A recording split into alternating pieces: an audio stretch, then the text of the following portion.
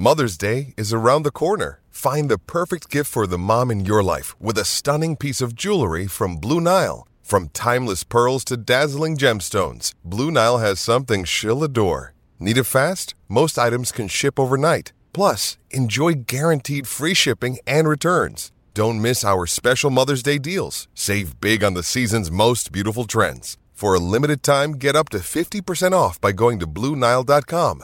That's BlueNile.com. Another day is here, and you're ready for it. What to wear? Check. Breakfast, lunch, and dinner? Check. Planning for what's next and how to save for it? That's where Bank of America can help. For your financial to-dos, Bank of America has experts ready to help get you closer to your goals. Get started at one of our local financial centers or 24/7 in our mobile banking app. Find a location near you at bankofamerica.com/talktous. What would you like the power to do? Mobile banking requires downloading the app and is only available for select devices. Message and data rates may apply. Bank of America N.A., member FDIC. When you need mealtime inspiration, it's worth shopping Kroger, where you'll find over 30,000 mouth-watering choices that excite your inner foodie. And no matter what tasty choice you make, you'll enjoy our everyday low prices, plus extra ways to save, like digital coupons worth over $600 each week. You can also save up to $1 off per gallon at the pump with fuel points. More savings and more inspiring flavors make shopping Kroger worth it every time. Kroger, fresh for everyone. Fuel restrictions apply. Hi there, and welcome to Scout the Game Week. Scout the Game Week is Fantasy Football Scout's weekly podcast brought to you by the Scout Network. In each episode, we'll look back at the game week we have just played to assess what we can learn to help us in the next round of fixtures. I'm Ryan from Football Chatbox. Let's scout the game week. Today, I'm joined by a special guest who is coming off the back of what I would say is a successful wildcard. But still, we've had some discussions of it, but we'll see how she feels about it. But I'm joined by Mira, aka FPL Mess 8 on Twitter or X. How are you doing, Mira? I'm doing very well, Ryan. Great to be on the show again. It has been I would say a successful wildcard so far, although we don't measure the success of a wildcard in just one game week. So I'm hoping that it's still successful in a couple of game weeks' time as well. Yeah, indeed. And while you've just played your wildcard, I have just activated mine. So, brilliant. Yeah. Oh, well, I haven't pressed the button yet, but I've already made -20, -12, all of that. So it's going to have to... I'm just catching price rises right now, trying to build that team value. But I will be playing my wildcard this week. So all of the discussions we'll be looking at Game Week 9, but we'll be talking about aspects of how our squads can change and like who are we going to miss out on, who can we get, stuff like that. But let's start straight into the opening fixture. Your team Liverpool beat Everton 2-0.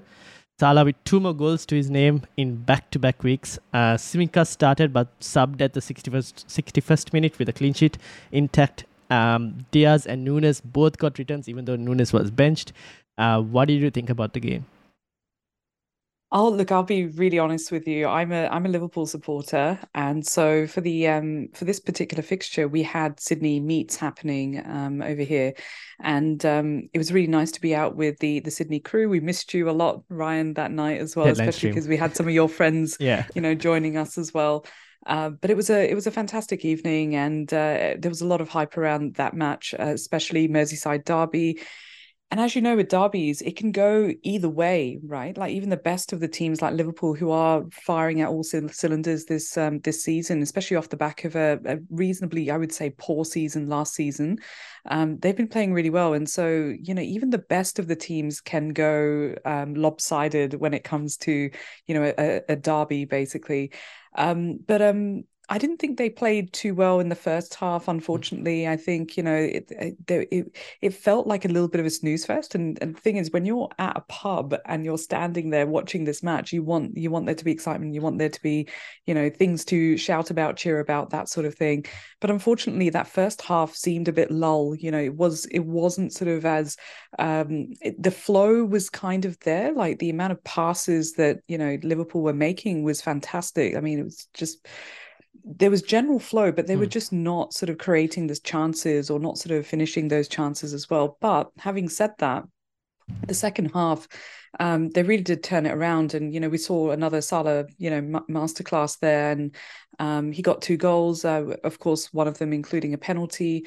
I think he created about 3 chances as well, which is fantastic. I mean, he managed to knock up what I think it was 16 points. So yeah, I was really pleased 15, that yeah. 15, yeah, okay. So I was really pleased that I had Salah, in my team. I wildcarded him into my team. So yeah, very happy with that. Diaz played really well as well. He had he obviously won the penalty, and he got unfortunately that red card, or fortunately for us, as Liverpool, got the red card for Young, and Young got sent off. Yeah, Diaz played really well. He took a couple of shots as well. Yeah, did all right. Jota, same. Created some big chances as well, and I think it was Darwin that sort of came off. I'm not sure how many minutes he got. He came on for Tsimikas at the 61st minute. 61st minute. That's right. That's right. And so, look, I brought Tsimikas into my team, and I thought Tsimikas played okay. I mean, we can't sort of forget that he is Robertson's sort of replacement, I guess. And he is 4.4 mil, at least he was, when I sort of brought him into my team. I think he's gone up in price since then.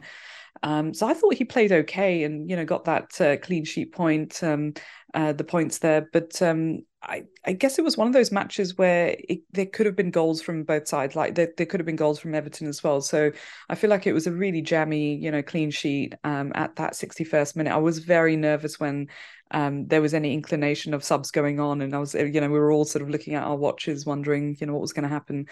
But look, he didn't look great, Tsimikas. But I just don't know what we would expect from a 4.5 mil defender who's coming on, for Robertson, who's world class, as well.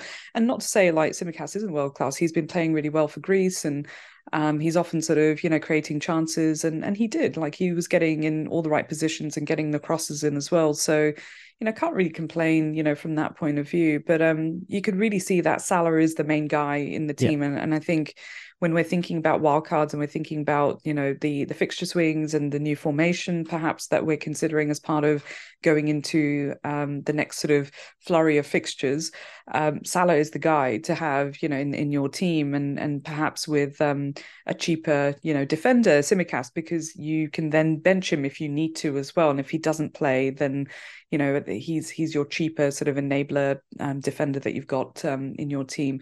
But Darwin, I would say, is another pick where I think if I was going triple Liverpool, I would definitely be considering Darwin in the team as well if there was an opportunity to have him. Even with the minutes issue? Yeah, I think even with the minutes issue, there's so many, like with him coming on for just 30 minutes or so, like less than 30. I mean, I guess with injury time there was a bit more, a bit more minutes there, but 30 minutes, he's really explosive, and you can see the connection between Darwin and Salah as well. So I think given that, there's high chances there for sure, and it might be that he's not starting every game, but then if he's able to come on even for 20 minutes, 30 minutes, then he's very explosive, and so those chances will come. And at the moment, he's assisting Salah, in that particular fixture. So the opportunities are definitely there. Yeah, the only thing with Darwin is I think the price point, and I just feel like when you're comparing strikers in that bracket, there are others who will play like you have your Watkins, you have your Julian Alvarez, both who probably similar price brackets. Maybe Watkins a bit too expensive. But Julian Alvarez starting as well, but getting returns. I guess that's the difference, where both are getting returns, but one is starting, one is a bit iffy. I mean, this could change for Alvarez as well when KDB is back, to be honest. But I completely agree with you, and I'm seeing more and more drafts that are 3-4-3 formation as well, and I'm seeing more drafts with Haaland still in there, Haaland, Watkins, and Alvarez, or a Watkins and a Darwin in the team. And so it really comes down to those fixtures. As we know, like City, do have some tougher fixtures coming up. And with KDB coming back as well, we don't know. And with, Europe, I guess with UCL sort of getting, it will get tougher as we sort of continue along in the season as well. So, we might see a little bit of rotation there as well. But look, I think there's still an opportunity to do the 3-4-3 formation and bring in a Darwin, at least for those that can do that. And it depends on how long we want to keep hold of Watkins as well. Like I've got Watkins in my team. Might want to change that up a little bit in a few more weeks' time after the fixture run is quietens down for them. After that Bournemouth game, probably a lot will look to move out. Yeah. With Tsimikas, I do agree. I guess I don't know. Depends. He's back in the Liverpool team after a long time as well. So you kind of have to get used to again, like the way the team are playing as well. It was all right. I was hoping for a bit more, maybe, I thought. But then looking at how it went, because that opening first like 30 to 40 minutes, I thought until the red card, Everton were in the game as well. Yeah. I felt.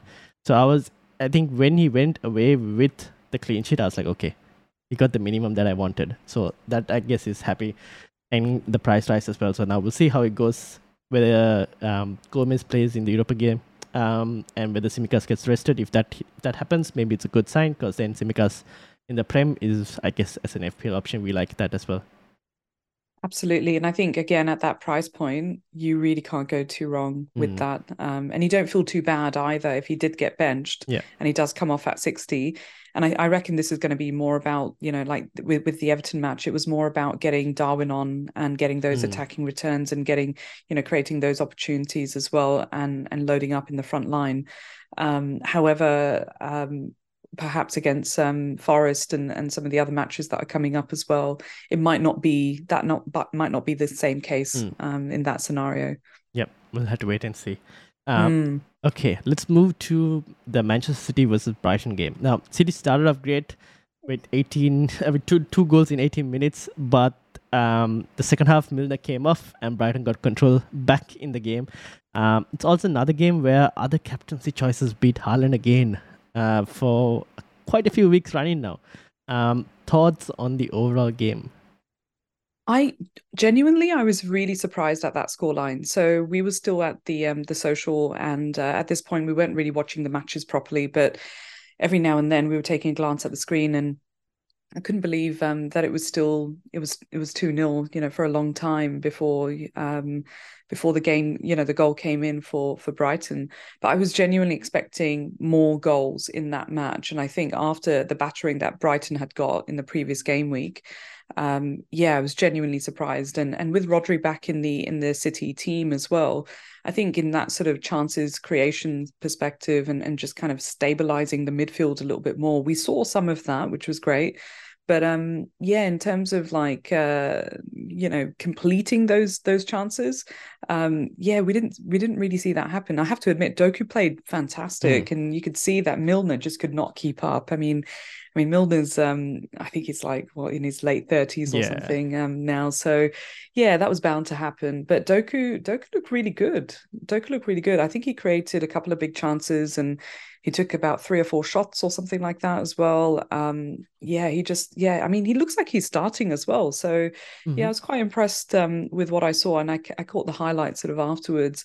Alvarez, as you mentioned earlier, Alvarez is returning, and he keeps finding the back of the net as well. So that was not a surprise to see Alvarez getting a return, but I think disappointing that Haaland didn't get more returns. If anything. So I think we're expecting now Alvarez to be consistent, and he has been consistent. But I think we expected more from Haaland as well. So he didn't do that much more. It just seemed like it was a bit flat from he wasn't his explosive self, basically. Yeah. For me, so I watched the whole game, and I thought what's missing this season compared to last season for Haaland is the service to him, which is what I'm thinking, because you lost Gundogan, KDB is injured, Jack Grealish isn't really getting minutes at the moment. All of those players are players who, and maybe Foden as well, all of those players are players who find Haaland. Now, Foden is still continuing to do the things he does, just not getting FPL returns for some reason. He's playing really well, but not getting FPL returns. Um, the thing when I was watching Doku and Alvarez, and especially this came with the Brighton first goal as well, where the goalkeeper came forward. There was only defenders on the line. Foden and Haaland right up front, and Alvarez still decided to take a shot. Whereas in that specific play, the better thing would have been to pass to one of the City players who were closer.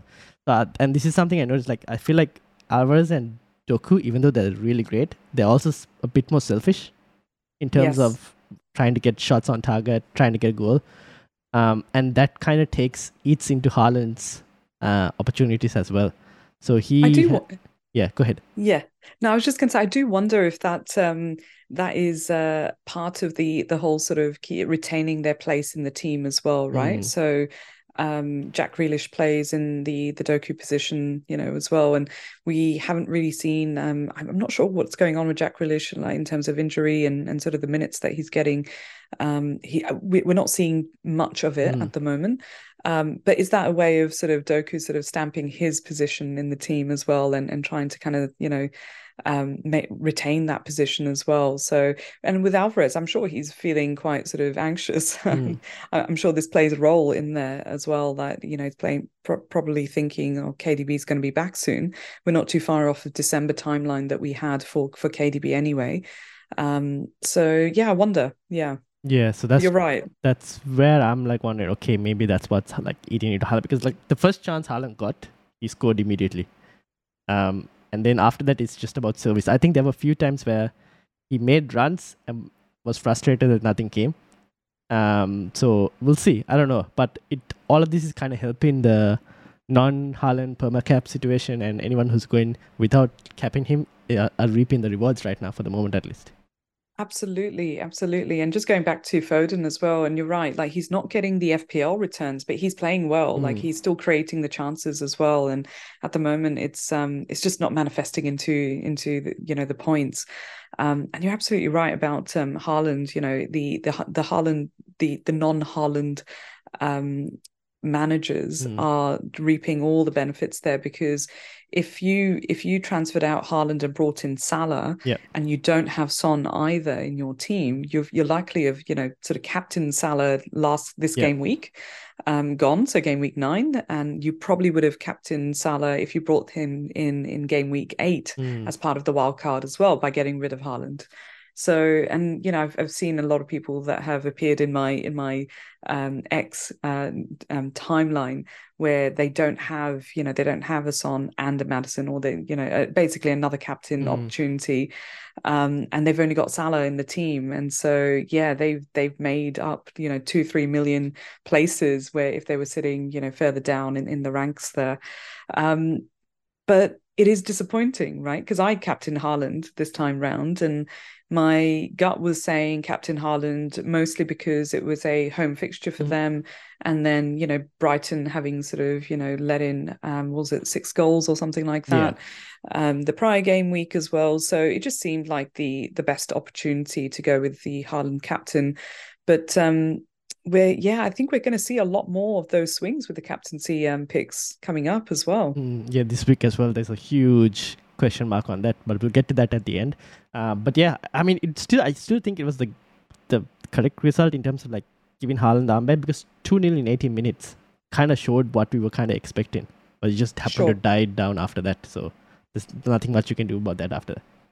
Yeah, that's right. I think Fatty came on, and I think he only had like half an hour or 25 minutes or something like that in the game, and he scored the goal and created a chance, and he looked really good, made an impact straight away. But it really did seem like Brighton just tightened up the ship a lot more. Mitoma played well. I thought he missed a couple of opportunities, which was a shame. Looked promising in general. I brought Mitoma into my team on my wildcard. So, yeah, I'm really hoping with the fixture run now swinging in Brighton's favour slightly, I'm hoping that he'll start returning, soon as well. Yep, that's why I think Mitoma, with the fixtures, like Brighton's fixtures are quite long, and like really good run of fixtures. Fulham starting as well, so maybe just the same thing that happened with Spurs against Fulham, maybe Brighton can do the same. But first, I think they've got Ajax to face, so we'll see how that goes, and then after that, probably we'll get a better picture in terms of Brighton as well. Yeah, definitely. That's going to be a tough fixture for them. So yeah, absolutely. And there's so much rotation going on there as well. So yeah, it'll be interesting to see what they how they line up against Fulham. Yep. Let's go into Newcastle, who beat Crystal Palace 4-0, and another Trippier double-digit haul. Trying to fit him on a Gameweek 10 wildcard is probably the toughest decision right now. With the fixture swing coming for quite a few teams with really good attacking options, would you recommend... first I should caveat this with you already having Trippier still in your team, but would you recommend getting Trippier on a wildcard? This is a really tricky question because I brought him in several game weeks ago. I think it was back in game week 5, and then I chose to keep him on my wildcard as well. And I did contemplate removing him from my wildcard just because I could spread those funds. That was the equivalent of having a very cheap enabler fifth midfielder versus a solid, 5 midfielders, given how well that sort of midfield can be stacked right now, right? There's so many good midfielders that we can bring in, especially with the opportunity of playing 3 up front as well. So then, you've got I guess the need to spread some of those funds, and if you're a manager that also has Son and Maddison, and you're thinking about having Saka in the team, or a Arsenal attacker, and then Watkins, and keeping Haaland and bringing in Salah, all of a sudden unless you have a fantastic team value, it's really, really hard to keep all of these players in your team. However, I brought in Trippier at 6.5 mil. And so given his price tag now, I've got a lot of value sort of invested there. Given his fixtures as well. So Newcastle's got a few fixtures in between that are looking really good. And if you sort of ignore some of the tougher fixtures and kind of make I guess the blanket statement of that Newcastle and Trippier specifically is fairly fixture proof, and he's just going to he's picking up form, or I should say he's picked up form already, and he's just going to keep returning. He's on the he's just creating everything at the moment, right? And so from that point of view, it's really, really hard to ignore him entirely. And it's the difference between getting a 10-pointer, like a double-digit haul, compared to a 6-pointer clean sheet, or a 7-pointer or something like that Burn or Fabian Schär, got in that side as well. So yeah, it's a really tough one. My I guess perspective is that, what are your priorities? And so, in my case, I had him earlier, and so I'm happy to keep him a little bit longer, but I'm not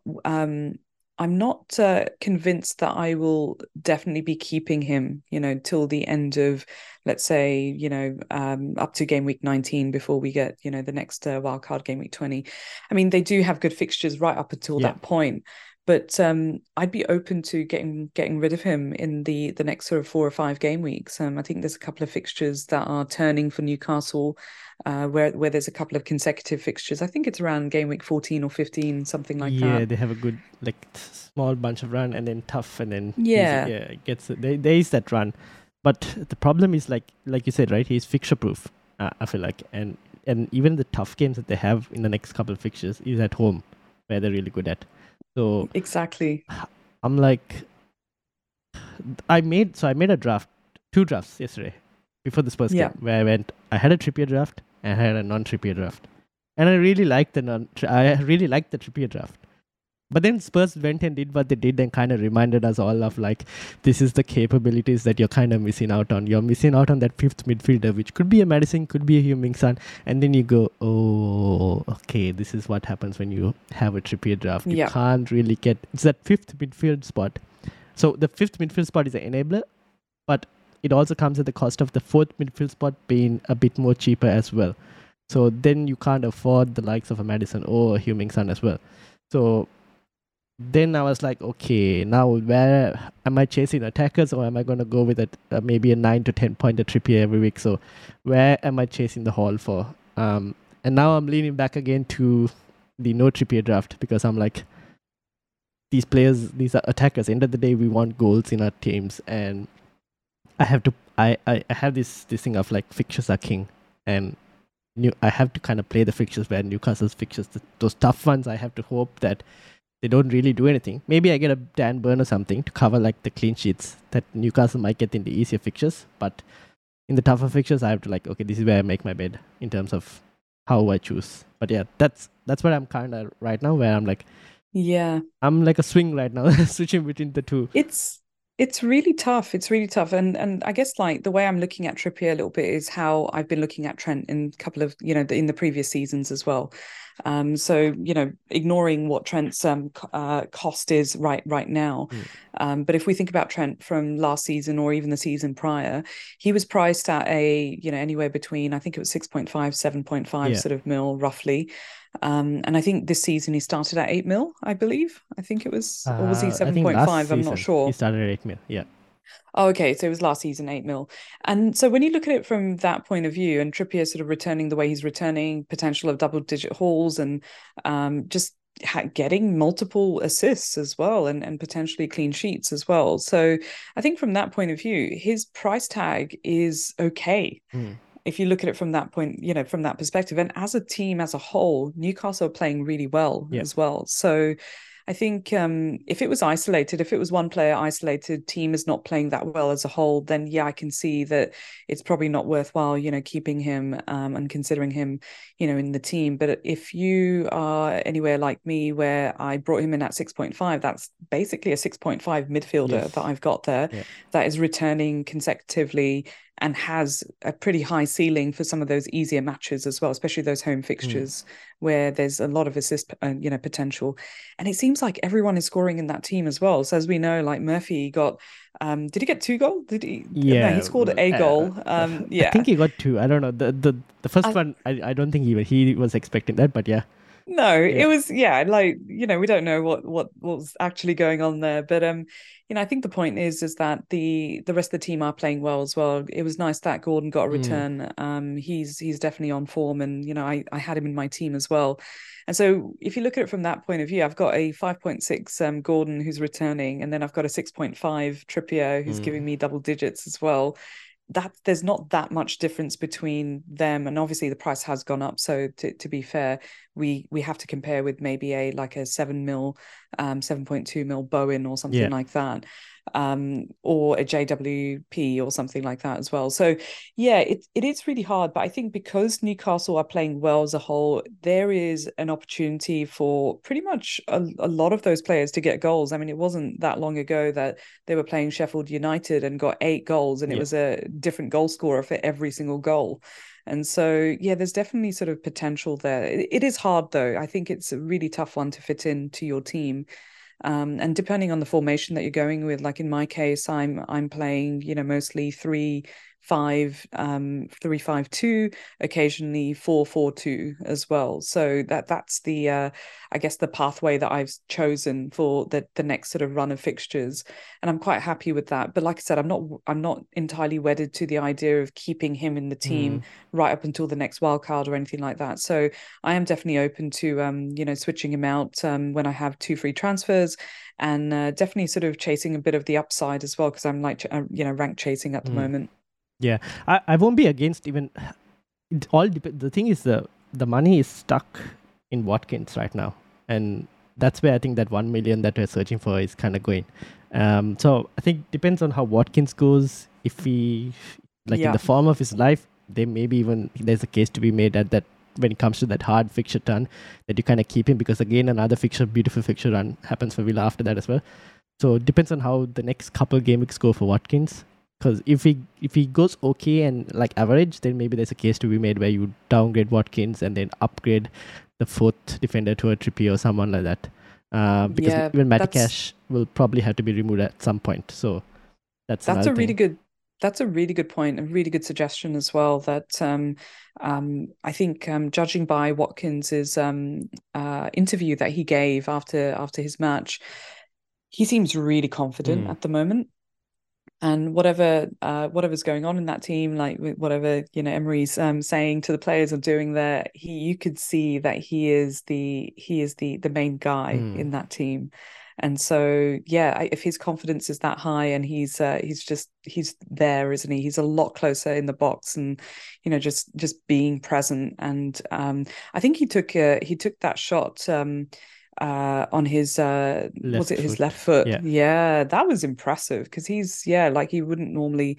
But I think again in his interview he was talking about like the practicing that he's been doing with trying to shoot from both feet as well, and we don't see many talisman or the striker sort of being able to convert with using both feet. So yeah, really impressive. So I think if we see more of that happening and that confidence just getting higher and higher, it's going to be really challenging to get rid of him from our teams as well. Yeah, I saw segue straight into Villa with that because they scored 4 past West Ham and they scored the second most amount of goals this season, only behind Newcastle, and that's one behind Newcastle.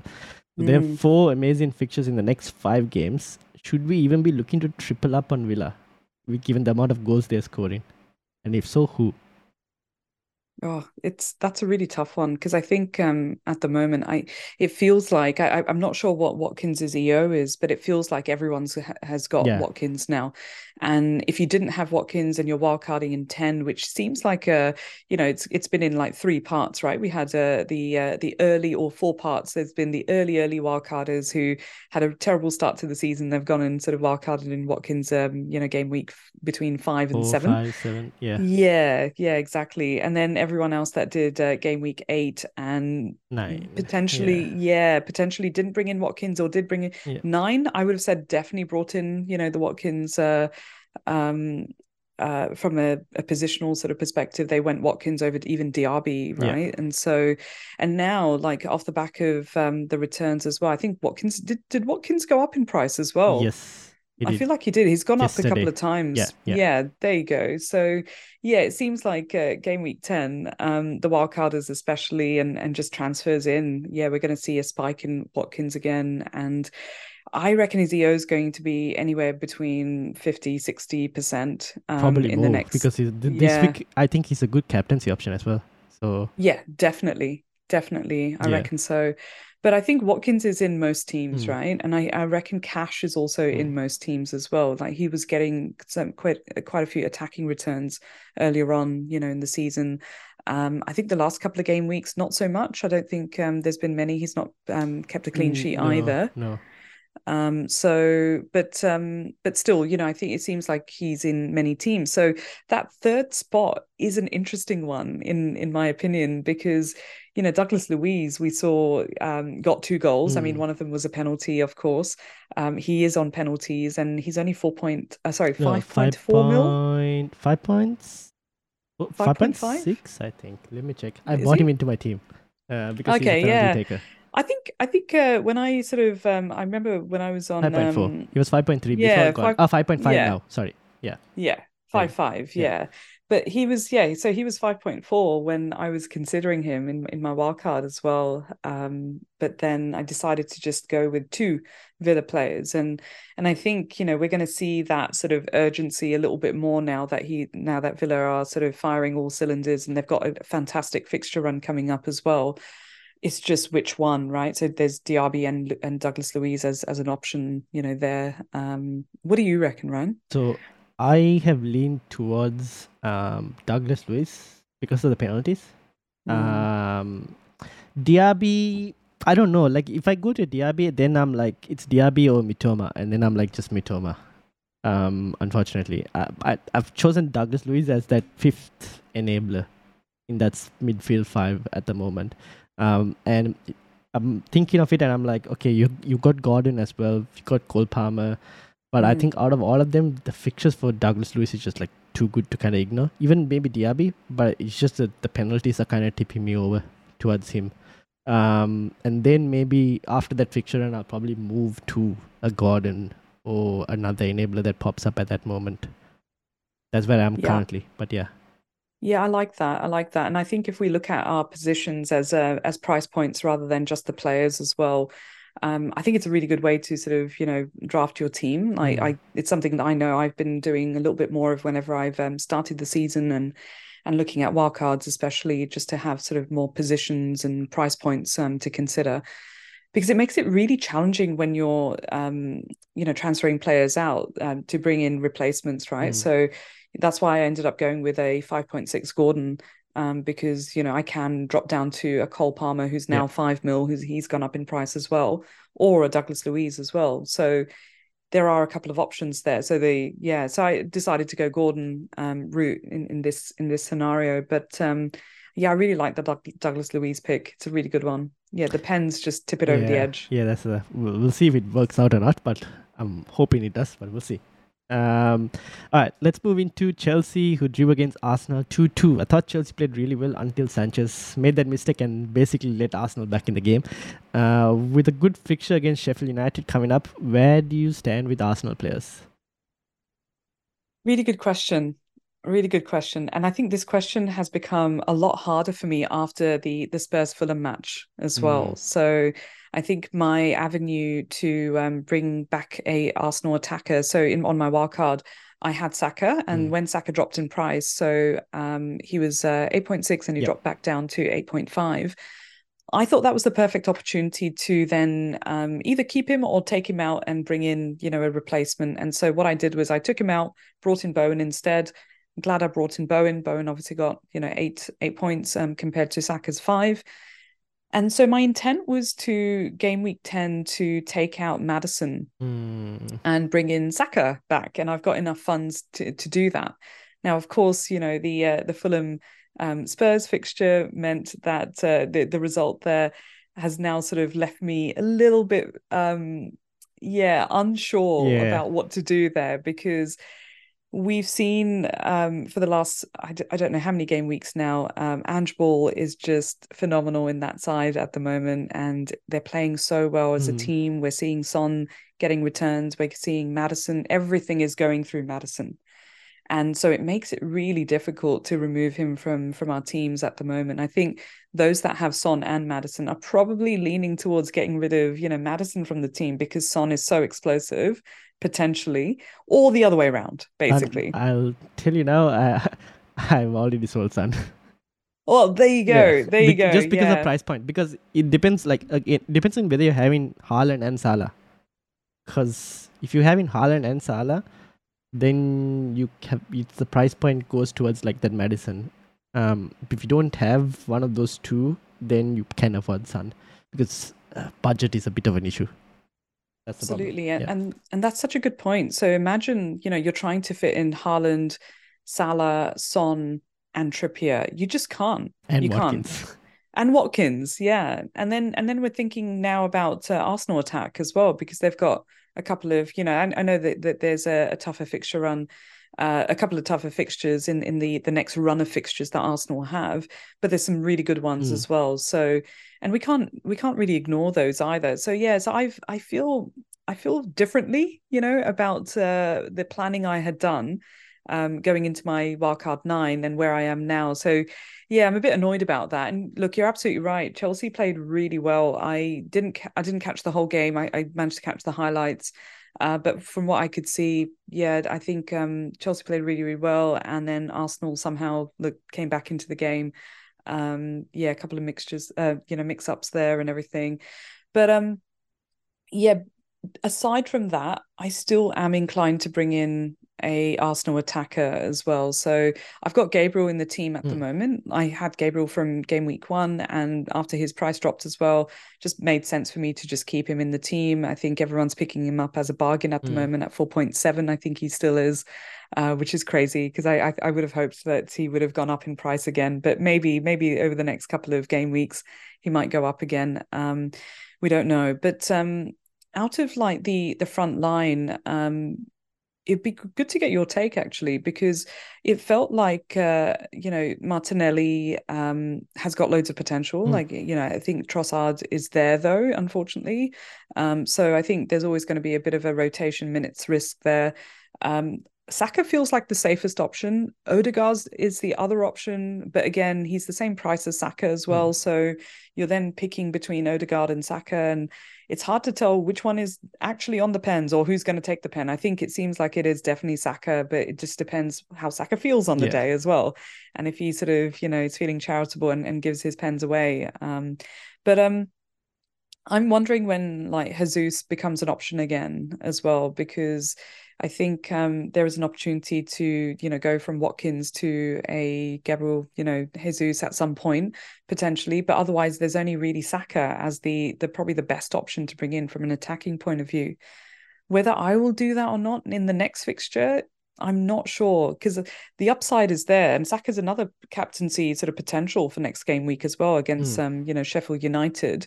But then Maddison has got, although an away fixture and the early kickoff, early I say, but late Friday kickoff in the UK, early for us in Australia. That's going to be slightly harder, I would like to think, because it's an away fixture, and Palace have been slightly better at playing at home as well. So I'm not sure. I'm trying to kind of work out what my narrative is so that I can, bias my way into making a decision of some sorts. But I think it's going to come down to the European matches. Arsenal are playing Sevilla, as you know. That's going to be a really tough match. They gave Real Madrid a bit of a hard time on the weekend as well. So I think it's going to come down to how they play against Sevilla, and then make a decision from there. But I'm not feeling confident about that move. Yeah, for me, I think when I had the podcast with you last week, when I showed the wildcard draft for Gameweek 10, I had double Arsenal attack. Now that has changed, obviously, with Maddison doing what Maddison does. So that means there's space for one Arsenal attacker, and I think Saka will probably be that one just because of penalties and minutes. Martinelli is good, but he's only going to get like 70 minutes, I feel like. That's the problem. Odegaard will get more minutes, but I just feel like since I only have one spot at this moment, and there's just a plethora of midfield options that we want. There's too many. Yeah. That's the problem. Like, I've got Bowen in the team and he's returning. They've got a great fixture run as well. As a team, may not be playing as well as, Spurs are playing or Villa are playing as a whole, but he's still up there. He's getting those returns as well. So, if we're looking for a couple of differentials as well, it makes it very challenging, to pick the right ones now. That's what. So because of that, I'm leaning just probably towards like just Saka and Gabriel. And that third Arsenal spot, I don't know. Maybe things might change, injuries and all lead to different scenarios later down the line. But for the moment, I just think it's just Saka and Gabriel. And even though the Sheffield United game looks good on paper, they go into Newcastle just straight after that. And then after that, it's Burnley. So I feel like there will be a thumping coming somewhere. Like they will get a couple goals, like 3 or 4-0. But I don't know what fixture that's going to be. So we'll have to wait and see, but it's tough. Also judging by the match that they had, with Chelsea as well, they didn't look. No, they don't look great attacking wise yet. No, they didn't instill me with the confidence, basically, and that's what I was looking for as well. So I think it just so happened that it played into the hand of the narrative that I had in my mind, which was depending on how Arsenal play against Chelsea, which is a bit more comparable, but also should have been a slightly easier fixture because of how Chelsea have been playing as well, although they've been pretty good defensively, as well. And then based on how Spurs do against Fulham as well, I will make a decision whether I decide to bring in Saka for Maddison or not. And the thing is, the next fixture, like you say, that Arsenal have is Newcastle. So, there is an opportunity to hold off on that transfer. So those of us that are not on a wild card anymore, they have Sheffield and then Newcastle. That's right. Yes, but that's what I mean. Yeah. So whereas if anyone like me who's got Maddison in the team, and your only way of getting an Arsenal sort of attacker is potentially getting rid of Maddison.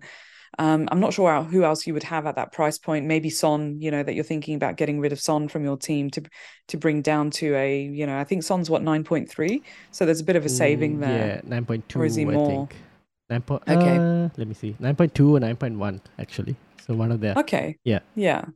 Yeah. So then you're saving a little bit of money if you're then going Son to Saka to sort of double down on that fixture against 9.5. Sheffield. My bad. Oh wow, he's gone up. Okay, there you go. Okay, well that's a lot. That's a lot more than what I thought it was. So yeah, it's a tough one. So would you be bringing in Madison in your wild card then? Yes, at the moment he stays because of the fact that I have so much like value stored on him. That's Yeah. another thing, because if I was to sell him, getting him back won't be, but I can get him back, but it'll be at a cost. For the moment he stays, the Crystal Palace fixture is good. He's got Chelsea after, which should be a tough one, but then they got Wolves after that as well. So Spurs, their fixture run is a bit of a mixed bag. They got easy, hard, easy, hard, easy, hard. So that kind of has to be taken into account, but they're playing so well and they're attacking, and I feel like it's just going to get results anyway in terms of points. That's the thing. Yeah. So now I'm contemplating, do I wait 2 more game weeks basically? You could, so yeah. do I just suck it up, not have Saka in the team, and hope that the other players that I have, so like Bowen, Mitoma, they return, Gordon, they return, and so I make up some of those points there, rather than bringing in Saka and losing out on any potential sort of opportunity there. And then waited out until and so rolled my transfer and waited out until game week. I don't know who they're playing in game week 13 actually. Burnley, I think, if I'm not mistaken. Yeah, so if I waited out till Burnley, perhaps, then this could be my opportunity. Brentford. They're playing Brentford. They're playing Burnley in game week 12. Okay, yeah, okay. So look, that's potential then to consider taking out Trippier. And then bringing in Saka instead. So, and that could be an upgrade to Gordon or something like that if I downgrade, by to one of the most cheapest defenders that I can. But yeah, it'd be a tough ask though to do that. Yeah, fair enough. Okay, want to wait and see. All right, now we touched on Spurs. They beat Fulham 2-0 with both Maddison and Son getting returns. Going into Game Week 10, I guess we kind of answered this. Do we continue to keep both Spurs players for the upcoming fixtures, or keep one or sell both? I was initially on the sell both, but now I'm just sold one and keeping one. You, on the other end, I guess you kind of answered it as well. Yeah, that's right. I think we covered plenty, around that. It's so hard, isn't it? Because I think the question that I have though, like around Maddison, Son especially, not sure about Richarlison, but Maddison, Son especially, is who's taking the pens? Is it, do we know if it's definitely Son? Nope. Right. Speculation. We'll know when we get one. They haven't got one yet. Yeah, that's right. That's right. But look, they're both playing really, really well, and I think it's whichever one that you can afford basically to keep.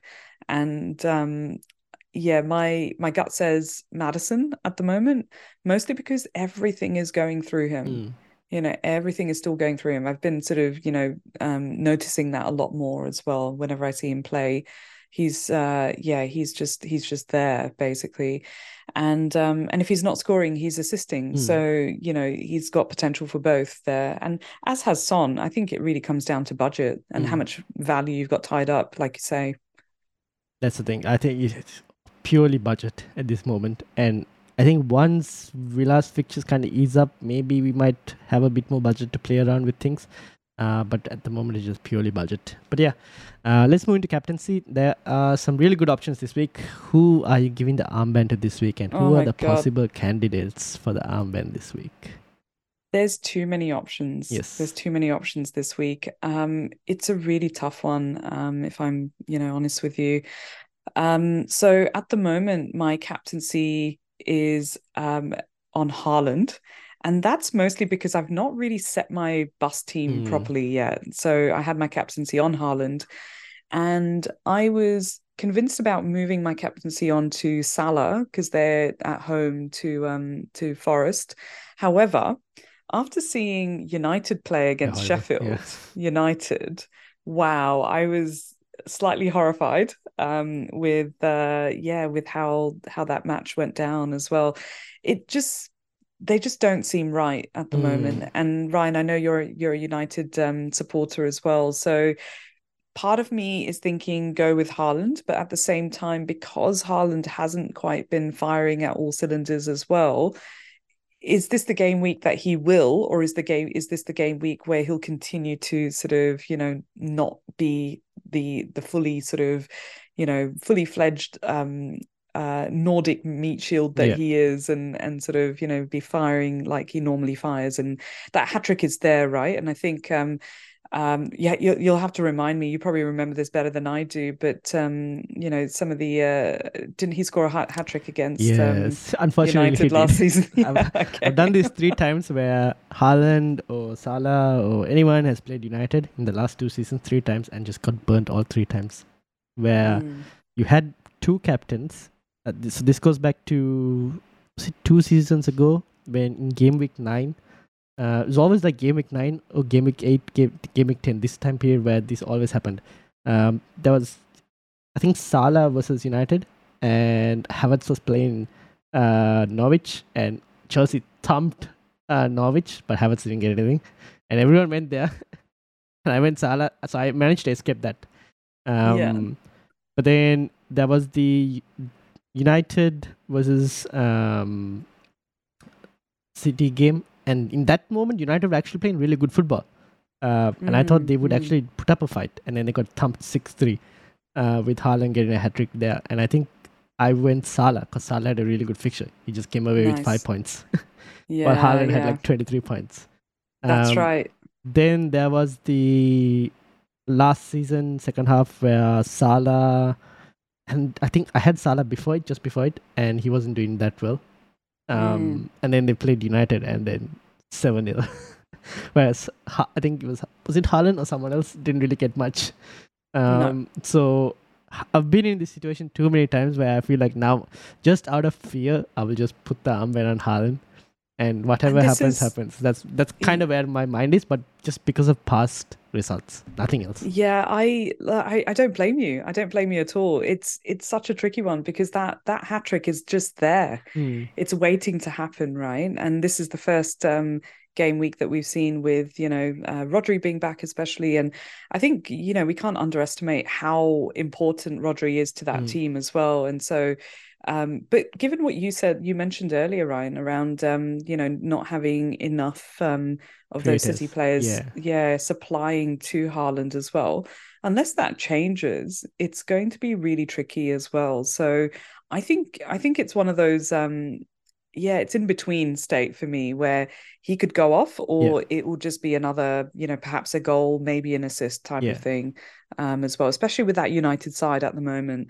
But look, with the other captaincy options, obviously there's Saka against Sheffield United, there's Watkins against Luton, which is a great fixture for Watkins. I know I'm seeing a lot of, you know, Watkins captainers sort of appearing now, and Salah, of course, as well. So there's quite a few good captaincy options this time round. So look, at the moment, my heart is saying go with Salah.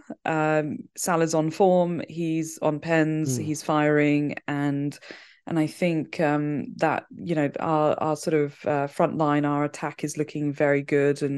And as I mentioned, with the Merseyside derby, and like with most derbies, they just have potential to just go weird, you know, weird stuff happens.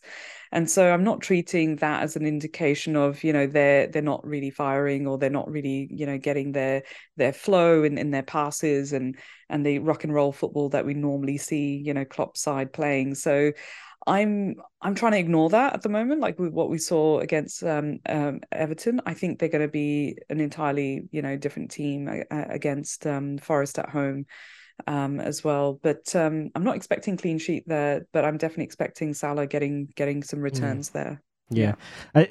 When you say derby, I think last season even United did beat City at home last season, so anything can happen. Anything can happen. Yeah, that's the thing. Yeah. The only thing is they're playing way worse this time. But again, now injuries have played a part in it, and I think we probably expect Varane and Reguilon both to be back. So that might help slightly in terms of the backline being a bit more solid. Even then, I'm still uncertain. I don't know. My mind will be... Depends on how I see Champions League fixture tomorrow. See what they do. That might tell me. Because they're playing Copenhagen, and they're also a really good team. They haven't played badly. They had a really good fixture against Bayern as well, Copenhagen, and they play similar to De Zerbi in terms of how they play football. So it'll be interesting to see what they do and whether United can cope.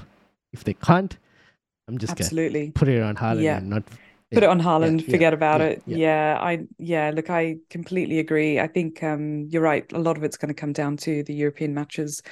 Um, and I think Salah's going to be rested, right, with yeah, their European fixture. most likely. So I think that's what we've been seeing. And so yeah, I'm feeling a little bit better about perhaps putting it on Salah. Yeah. All right. So we'll see how things go over the next couple of fixtures in Europe. But yeah, that's basically it. Got some questions from the community, which is starting from FPL Black Wolf. Dan, can Arsenal assets wait until Game Week 12, or are they a must-own in Game Week 10? I guess we kind of answered this in somewhat, or you kind of answered it. I think we did. I completely forgot about that question that came through. I do think that perhaps it can wait as well, and I think largely dependent on the European fixture as well and how they shape up. I was like we talked about, wasn't they didn't have a convincing display against Chelsea. I think it can wait. It depends on who it's waiting for. Like who is Yeah. there in that midfield spot. If it's like a Madison or a Son, then I think you can wait a bit more. But again, it depends on who you're trying to replace the Arsenal asset with. That's such a good point. It's not necessarily about who you're bringing in, but Yeah. who are you removing? Yeah. And like I've said, in my case, that's Madison. Yeah. I'm not sure how I feel about that at the moment. Yeah, that's the thing. So I think can wait depending on the player you're trying to take out. And then next one is from FPL Point Break, Andrew. Is Jamal Lascelles essential? 3.9 million starting for the moment. Although I don't believe whatever Eddie Howe says at this point, so I don't know what the status with Botman is. Is anyone essential? Probably not. No. Or maybe this is a Haaland similar. and Salah. Maybe Salah at this point. Yes. Yeah, maybe Salah at this point. Yeah. And Watkins, it seems like a little bit as well. I think this is a similar sort of situation with Robertson and Simicast, right? Where we don't know. I don't know actually. And I don't trust Eddie Howe either. With Botman's injury, so it's just one of those ones, a guesswork at this point, unfortunately. But 3.9 mil though, very good. If you wanted a 3.9, oh well, he does offer route into Newcastle's this thing, and you're like, when are you ever going to play triple Newcastle? Probably, maybe not in the near future. I don't know. Not yet. Yeah. Maybe towards the end of, maybe around 18. Yeah. Like a little bit further down, there's some good fixtures coming up as well. So perhaps, but not at the moment. Yeah. No. Yeah. So maybe by then you probably got rid of Lascelles, but I don't know. It's hard to say because it's him or you go for the Burnley Charlie Taylor, who has good fixtures upcoming. But yeah, that's the fifth defensive. And that's the problem. Like when I was thinking about bringing in Simicast, I was also thinking, will I want to have triple Liverpool? Because then Simicast is stopping me from doing that, and that's an extra transfer that I would have to make as well. So yeah, it's a tough one, but I don't know. I don't think Botman's going to be out that long. Surely, no, I think he's going to return soon. So that's why I'm like probably not. But well, you never know. It's not worth. It's not a bad punt if you're not going to triple up on Newcastle anytime soon. Yeah, I think just the luxury of having those transfers, like if you have that, then great. But if anyone like me is sort of treating every transfer like a hit as well, so you're making a conscious, decision about the transfer that you're making, not just who you're bringing in, but like we just said, who you're taking out as well. Then yeah, that could be a transfer that could be avoided. Yep, that's it. All right, cool. Thank you for your time today. Do you have anything to plug? I'll plug in my show. So I've been doing a very sort of off the cuff, unprepared show on X Spaces, and I'm also doing that on YouTube. And yeah, it's been a lot of fun. I've been bringing on some guests more recently as well, and looking forward to bringing on more guests as well. So if anyone's interested in checking that out, they can find it on FPL Mes 8, and that's on YouTube and on Twitter or X as well. So yeah, very casual conversations. It'd be great to have you on there as well, Ryan. But yeah, it's a nice way of just getting to know the community as well and sharing my FPL journey with the community too. Indeed. All right, and you can also find me, Football Chatbox, on YouTube, where I do weekly videos and deadline streams. That's it for this week's Scout the Game Week. We'll be back after Game Week 10 and hopefully after a successful wildcard, but we'll see. And looking ahead to Game Week 11, green aerosol.